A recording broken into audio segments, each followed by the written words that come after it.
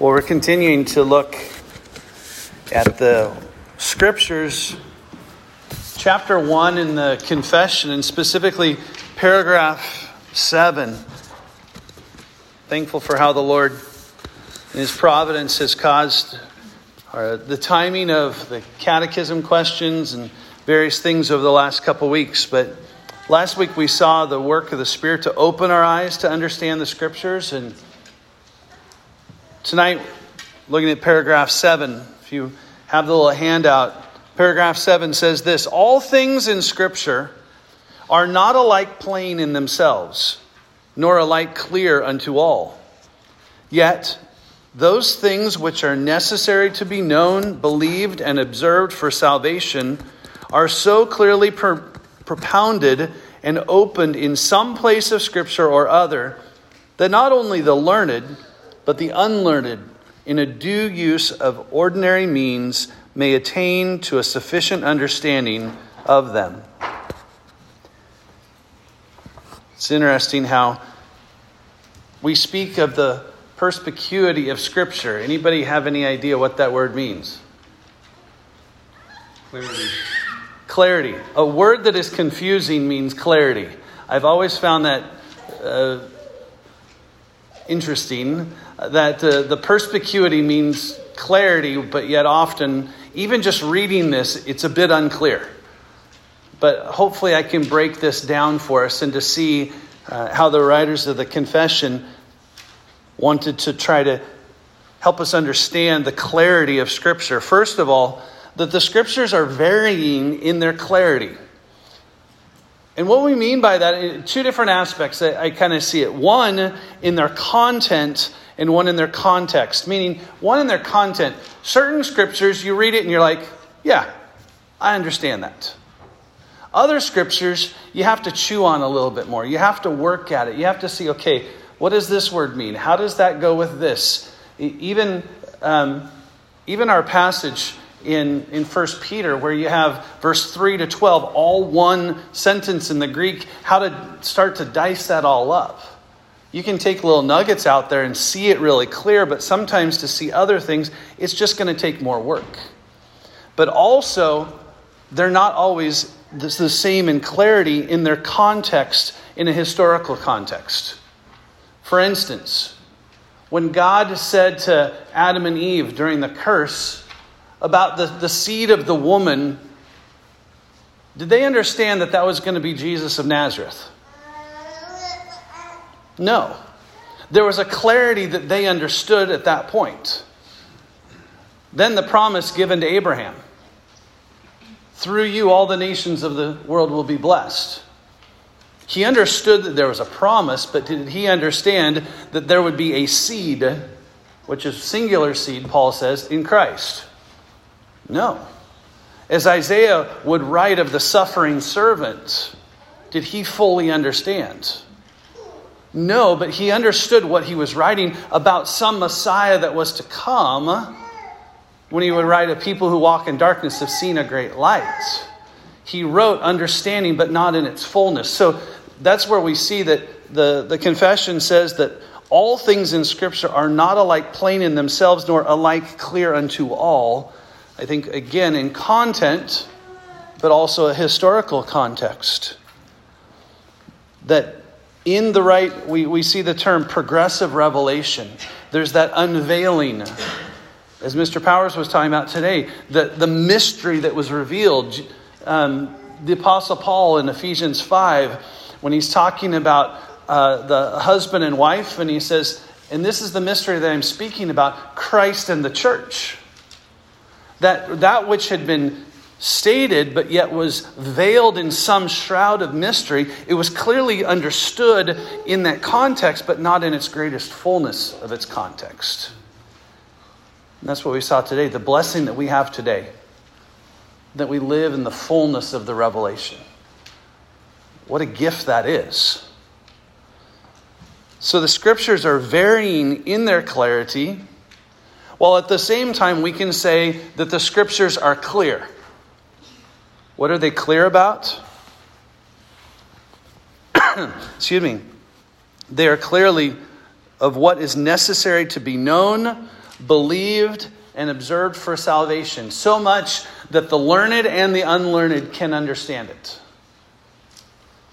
What a gift it is. We recognize, again, this flows from the understanding. We need the Holy Spirit to bring understanding and enlightenment to the Scriptures. But there's not just some super knowledge that we can never attain to. They are sufficient, as 2 Timothy 3:16 and 17 say. But verse 15 says that they are able to make us wise unto salvation.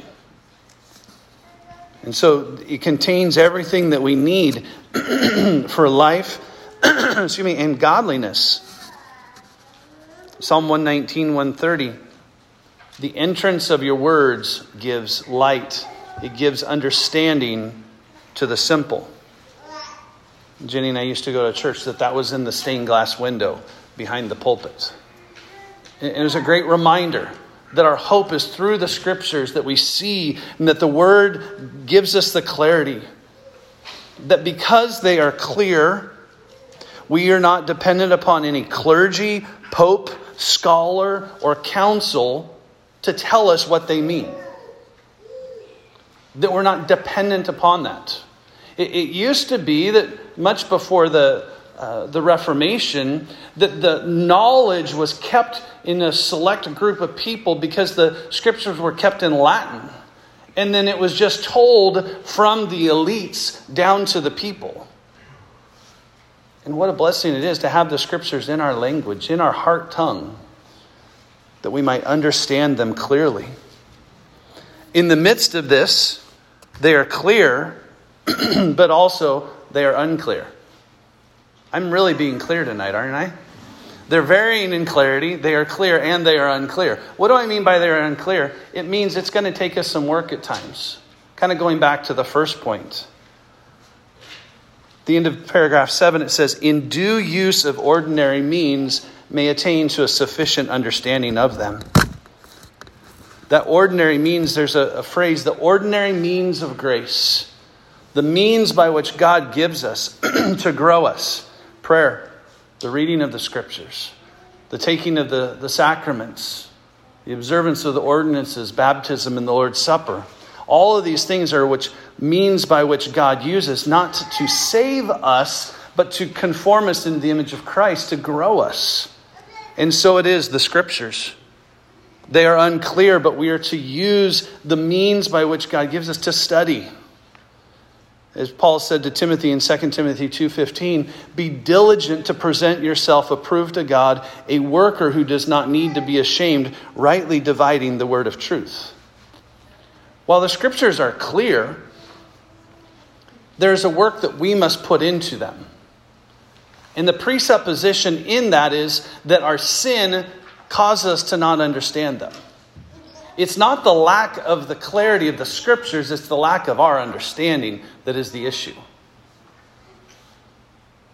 Let me say that again. It's not to the defeat, it is not to the accusation of the Scriptures that they're not able to be clear enough. We are the problem. That we're blinded in our sin. Sometimes we're just not diligent enough to study. And we are called to put forth that effort that Paul would say, a worker who does not need to be ashamed, rightly dividing the word of truth. It's interesting, those ordinary means are ordinary. But they're not ordinary in their outcome. But they're ordinary because we often want to look at some gimmick or trick that's like a short circuit. But the growing in grace is in the little things. In the time in the Word, the time in prayer. Paul would commend the Bereans that they searched the Scriptures daily to find out if the things that were being presented were true. And if they were, they received the Word with all readiness. Even today in our passage this morning, said the prophets searched and inquired. Is that the other word? That, as Mr. Powers was saying, that was the digging part. I know the temptation in my own life I didn't understand that. I want to move on. Because we're so used to just wanting things really quickly. Oh, I just want to Google this. I just want to do some little short circuit trick. But often it's when I refuse to use an electronic device and I just start digging in the scriptures that I end up finding other scriptures I wasn't intending to that are right along, forcing myself to use a concordance and not just hyperlinks on a computer page. I'm not saying we shouldn't use those, but it's just those means of saturating ourselves with the Word of God. What a joy it is. On this topic, I just want to share something that Wayne Grudem had written. He said, "In a day when it is common for people to tell us how hard it is to interpret Scripture rightly, we would do well to remember that not once in the Gospels do we ever hear Jesus saying anything like this: 'I see how your problem arose. The Scriptures are not very clear on that subject.' Instead, whether he is speaking to scholars or untrained common people, his responses always assume that the blame for the misunderstanding of any teaching of Scripture is not placed on the Scriptures themselves, but on those who misunderstand or fail to accept what is written. Again and again, he answers questions with statements like, 'Have you not read? Have you never read in the Scriptures?' Or even, 'You are wrong because you neither know the Scriptures nor the power of God.'" So, we're given the Scriptures. They are clear. They're going to vary in clarity as far as the ease of accessing some of them, but they're a depth of gold-rich nutrients that we can never mine the depths of. That we can keep digging, and we can keep digging. As the Proverbs say, that it's digging for nuggets of gold, as if we're mining that. And so it is by that work. In the midst of this, it doesn't mean that we can't receive help. God has given, in Ephesians chapter 5, those with the teaching ability to help us understand. But that doesn't supplant. It doesn't replace.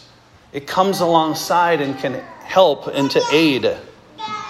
I love it when I get a text message or email or a phone call. "Hey, I've got this question about this passage. We were studying this in family worship or in my own personal study. Hey, what does this mean?" And often my question will be, "Well, what have you looked at?" To just kind of see, have you taken some time and not just like, "Hey, I need to phone a friend for an answer." But again, we can come alongside. And it doesn't negate our need for help. But in the end, the early church is a great example. In Acts 2:42, they continued steadfastly in the apostles' doctrine, fellowship, and in the breaking of bread, and in prayers. And what a blessing it is that they continued. They sought to follow that faith once delivered to all the saints. And so we have the Word of God. Are we taking it? Are we studying it? And when we hit those tough things, are we willing to put the time and effort to work those things out? To come to conclusions, to come to convictions upon the Word of God?